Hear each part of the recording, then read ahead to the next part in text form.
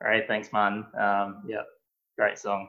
Emma says "Me Too" for favorite Collins song. It's it's great to know that the Lord is not just in and among His world, but this is His world. It's a really encouraging thought. Good reminder. So I forgot to say, in the hustle and bustle of me changing computers, we're going to have the Lord's Supper after the sermon. So if you don't yet, you may want to quickly grab some food and drink so that we can share that together. So yeah, try and have that ready. But what we're going to do now is hear God's word read to us, and then we'll have the kids talk after that. So we'll go to Catherine for the Bible reading in Revelation 1, and then we'll cross to Don for the kids talk. Okay, hi everybody. We're reading from Revelation chapter 1. The revelation of Jesus Christ, which God gave him to show to his servants the things that must soon take place. He made it known by sending his angel to his servant John, who bore witness to the word of God and to the testimony of Jesus Christ, even to all that he saw. Blessed is the one who reads aloud the words of this prophecy, and blessed are those who hear and who keep what is written in it, for the time is near. John, to the 7 churches that are in Asia. Grace to you and peace from him who is, and who was, and who is to come, and from the 7 spirits who are before his throne, and from Jesus Christ, the faithful witness, the firstborn from the dead, and the ruler of kings on earth. To him who loves us and has freed us from our sins by his blood, and made us a kingdom, priests to his God and Father, to him be glory and dominion forever and ever. Amen. Behold, he is coming with the clouds, and every eye will see him, even those who pierced him. And all the tribes of the earth will wail on account of him. Even so, Amen. I am the Alpha and the Omega, says the Lord God, who is, and who was, and who is to come, the Almighty. I, John, your brother and partner in the tribulation and the kingdom and the patient endurance that are in Jesus, was on the island called Patmos on account of the word of God and the testimony of Jesus. I was in the Spirit on the Lord's day, and I heard behind me like a loud voice, like a trumpet, saying, "Write what you see in a book and send it to the 7 churches, to Ephesus and to Smyrna and to Pergamum and to Thyatira and to Sardis and to Philadelphia and to Laodicea."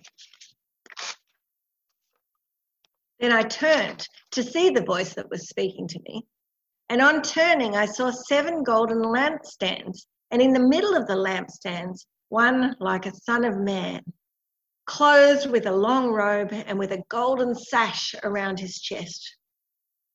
The hairs of his head were white, like white wool, like snow.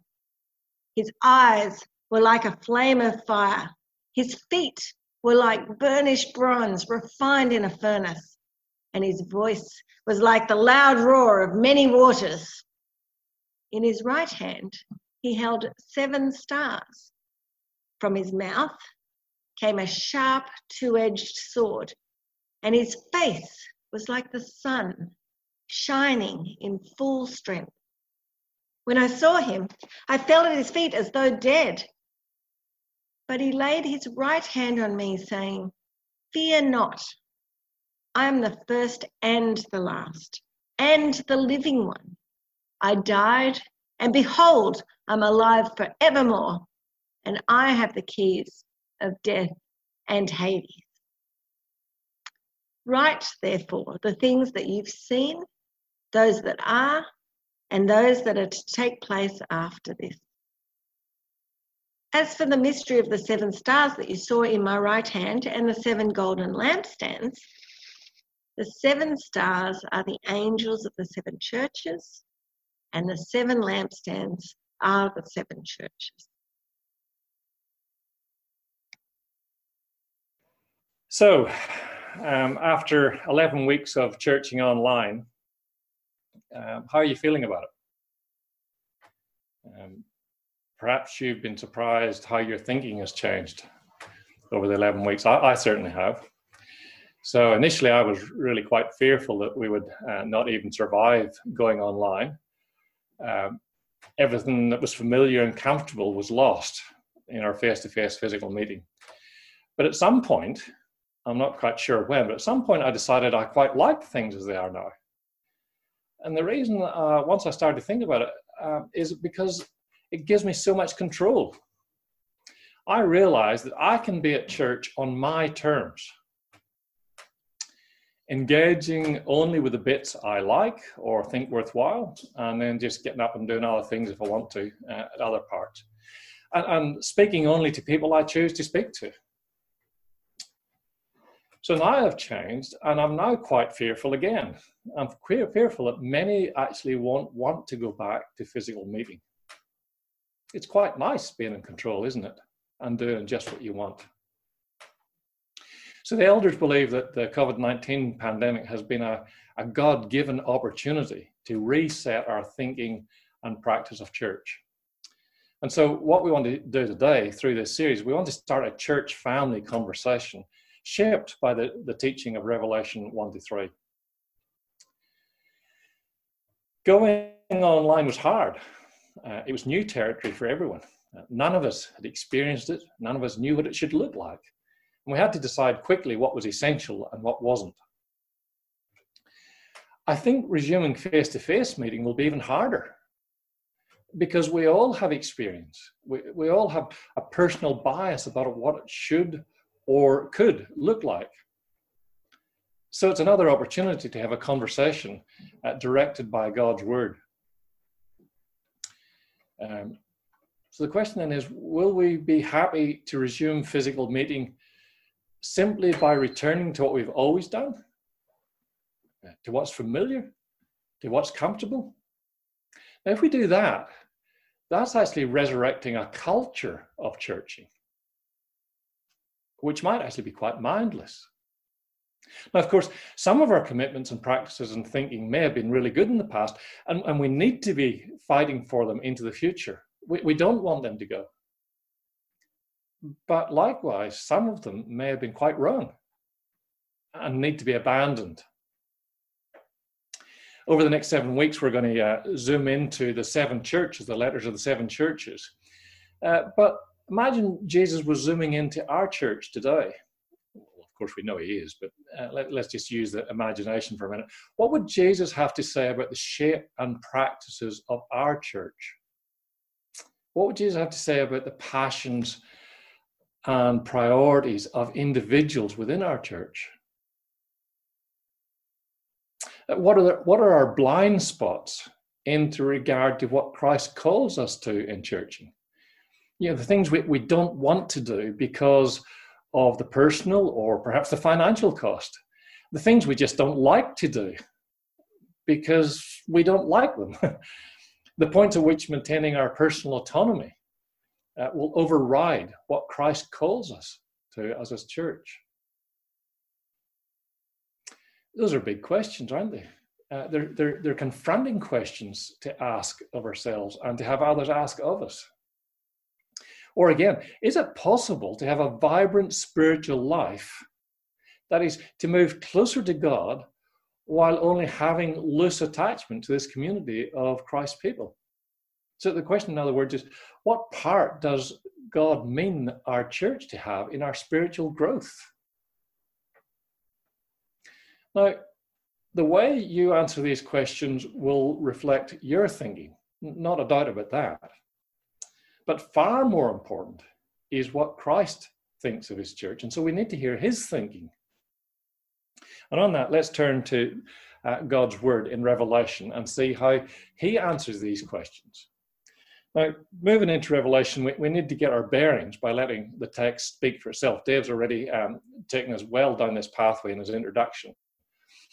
So the introduction to Revelation makes clear that Revelation is not a weird, futuristic writing, as many suggest today. It's very plain in these first 4 verses how we're to approach it, how we're to read it. Verse 1, as Don said, it's the revelation of Jesus Christ, which God gave him to show his servants the things that must soon take place.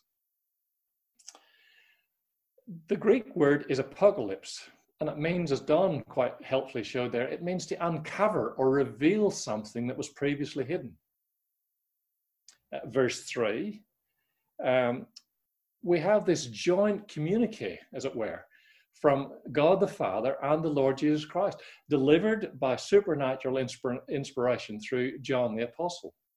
So putting that all together, what is it? Well, Revelation is the story of God's unfolding word and plan of salvation in Jesus Christ and the gospel. It's the story of God's unfolding plan seen from God's perspective. It's what I'm calling this morning the inside story. Now, look at verse 2. Why was it written? Well, it was written specifically for the benefit of Christians struggling to live faithfully in a hostile world, including verse 9, as Don's referred to, John's own imprisonment. So it's meant to benefit now. It's not some sort of futuristic formula. And promises, therefore, verse 3, immediate blessing and comfort for all who read it and take it to heart. So it's a letter, but it's more than just a letter. Look at the introduction that John gives in verses 4 through to 8 there. It's a picture book love letter from Jesus to his beloved people. And his beloved people, verse 11, are described as the 7 churches, and a list of them there. And 7 in Revelation always denotes completeness or perfection. So this is a way of Jesus saying, I'm writing a love letter from me to my whole church, my complete church, represented as it is through these 7 churches, real churches in the time that John was writing. And when we look through the way John brings the introduction and introduces Jesus to us, as it were, through the introduction, it's easy to feel the calming influence of Jesus' reassurance. Look at the words there in verses 4 and 5. It's as if Jesus is saying, I loved you before the world began. I died for you to make you my special people. I will always be a faithful witness of you. I will never abandon you. I know your pain. I know your suffering. I will come to you soon, and your trust in me, verse 7 and 8, will be vindicated before all. Now, we delight to get letters. We delight to get those sort of love letters, those reassuring, calming words coming to us on paper. And that's what this letter is. It's a picture book love letter. A picture book because there's lots of images. A picture book love letter from Jesus. Now, with that sort of introduction, let's jump into the first picture. And the first picture is the Lord Jesus Christ and his church as seen from God's perspective.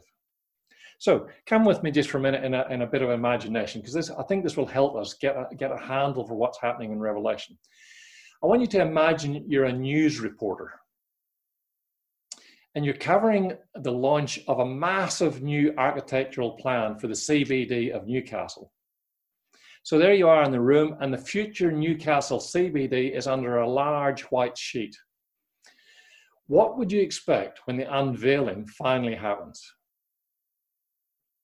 Well, you would expect multiple aspects and components to the design, which are integrated around an existing key feature of the city. And all these things would tie together or unite or give form to the overall design.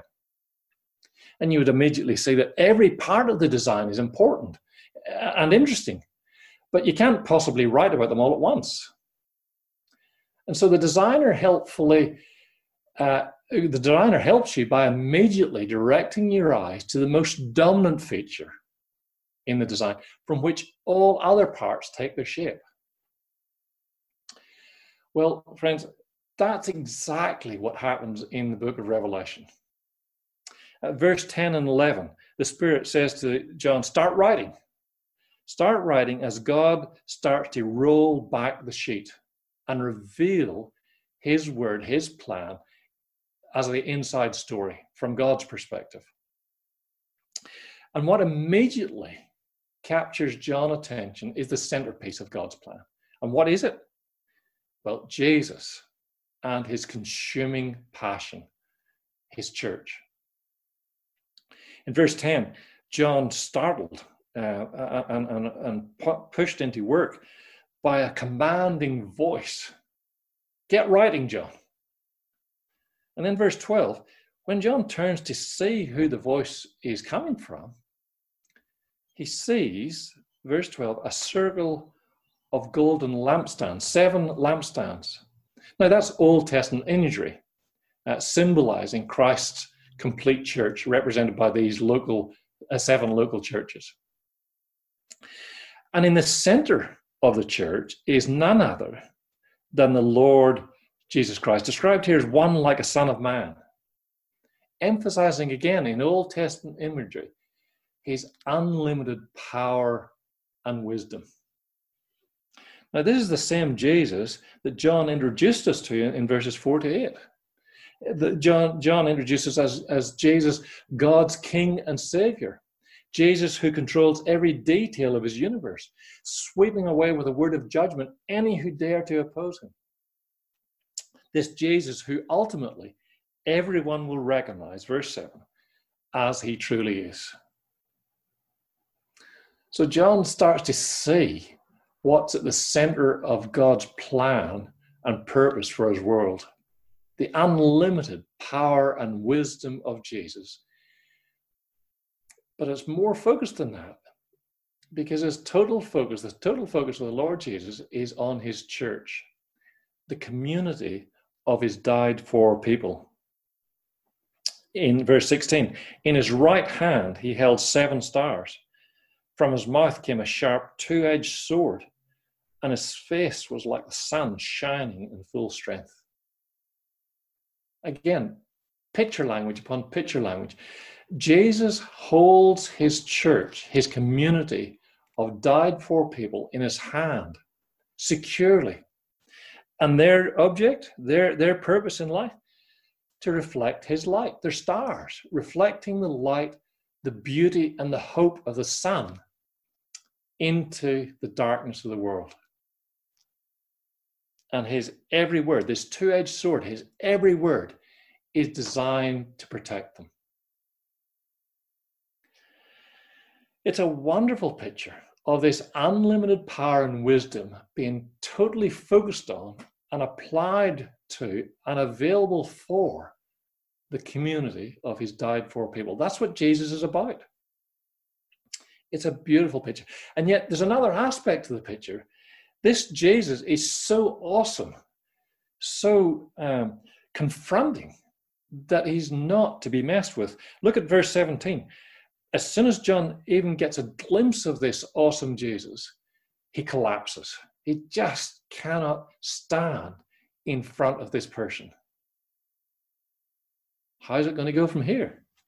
Well, look at the tenderness.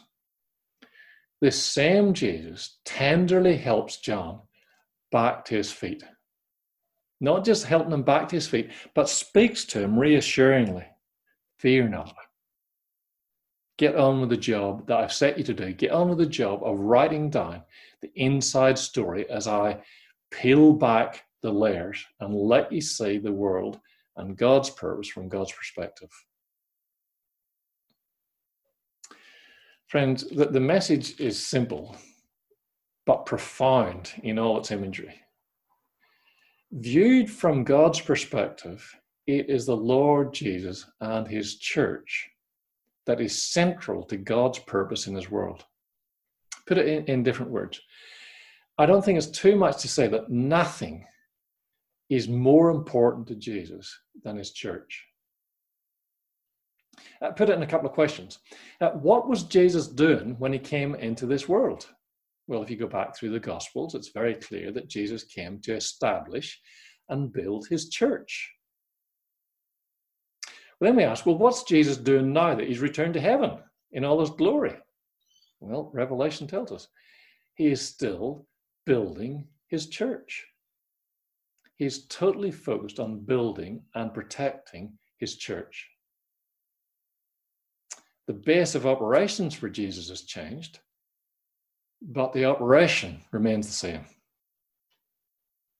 And woven into all that imagery is our identity. If you look at verse 20, as for the mystery of the 7 stars that you saw in my right hand, the 7 golden lampstands, the 7 stars are the angels of the 7 churches, and the 7 lampstands are the 7 churches.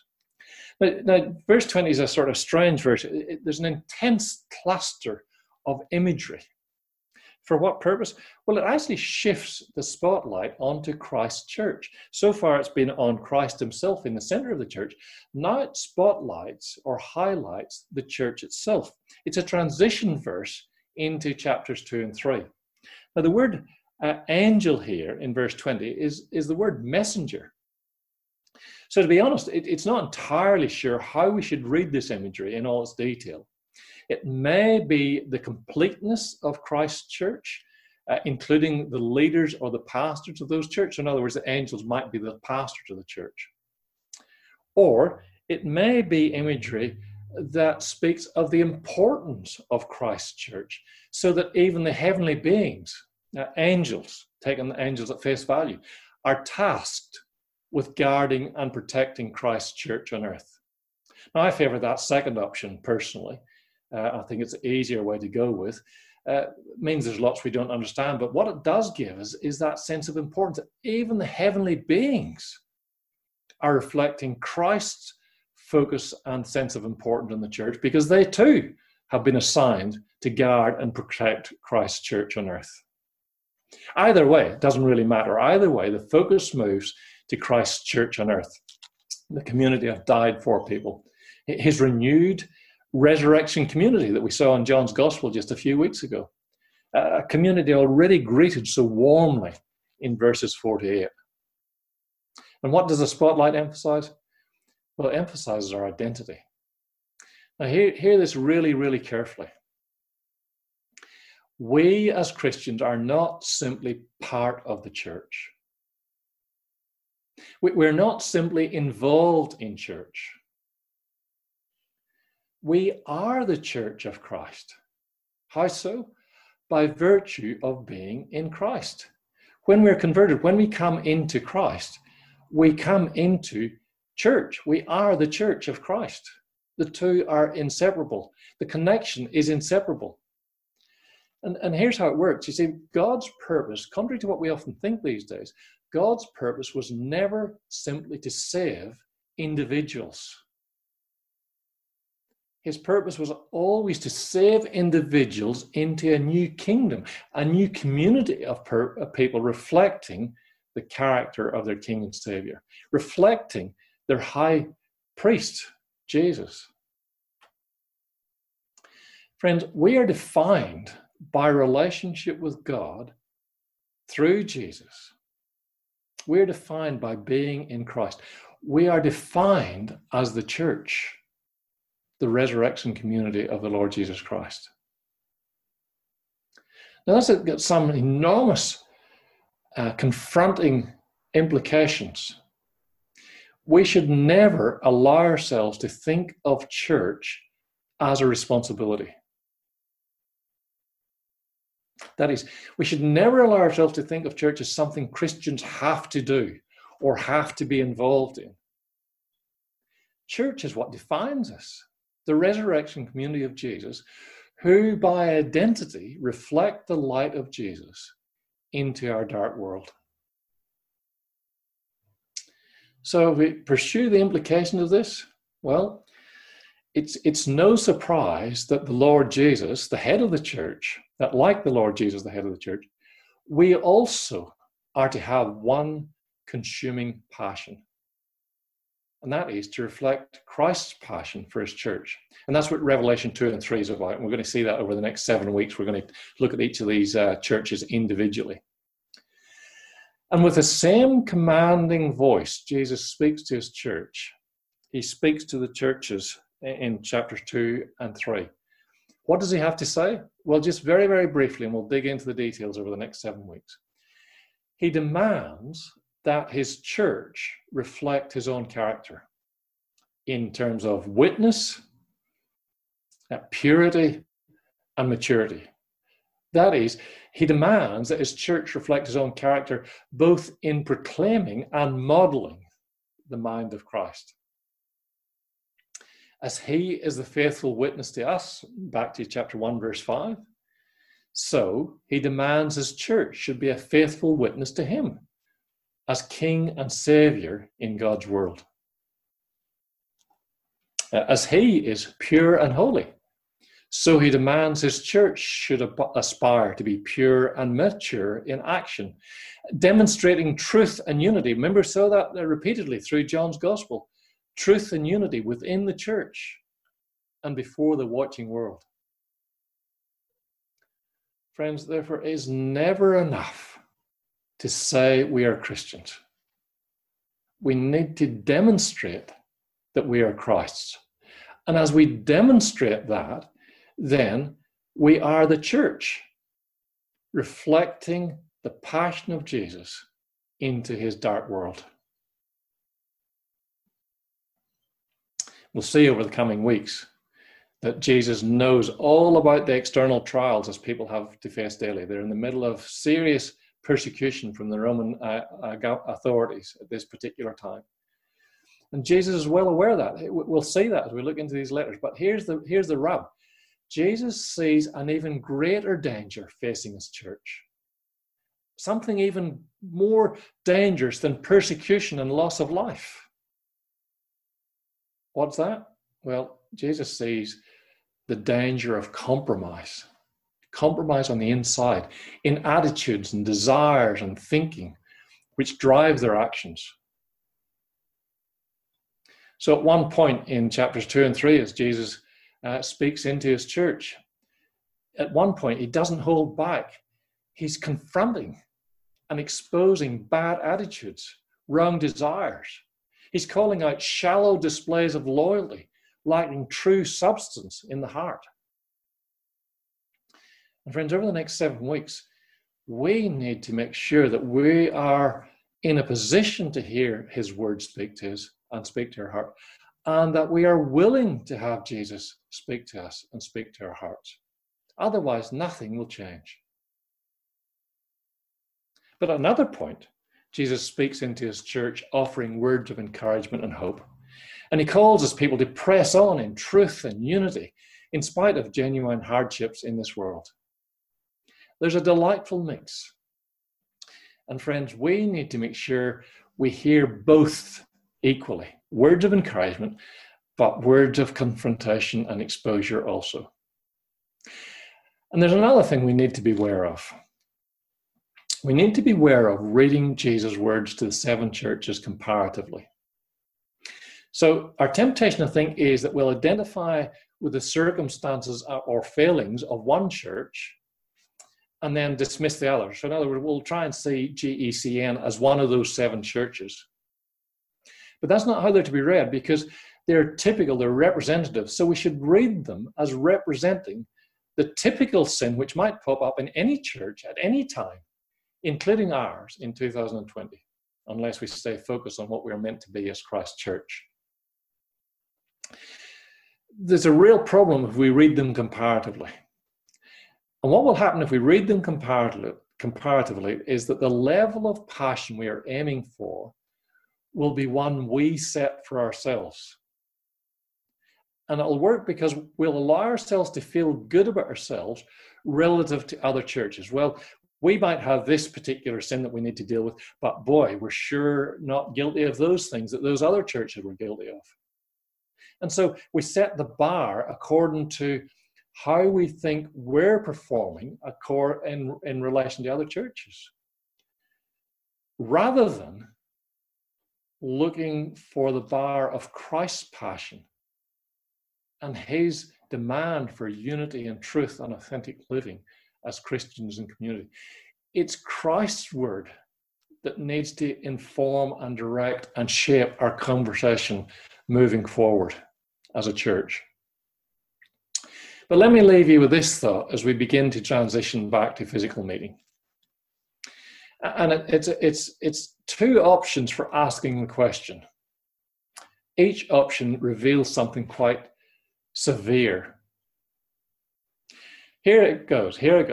Do you ask, where does God and the church fit into my life or work or leisure? I'll repeat that. Do you ask, where does God and the church fit into my life or work or leisure? When the real question should be, how does my life reflect Christ's passion for his church as the defining point of my existence? How does my life reflect Christ's passion for his church as the defining point of my existence? Well, friends, I hope the conversation opens up over the next few weeks, directed by God's word. But in the meantime, thank you very much for listening to me. Back to Dave again. Thank you.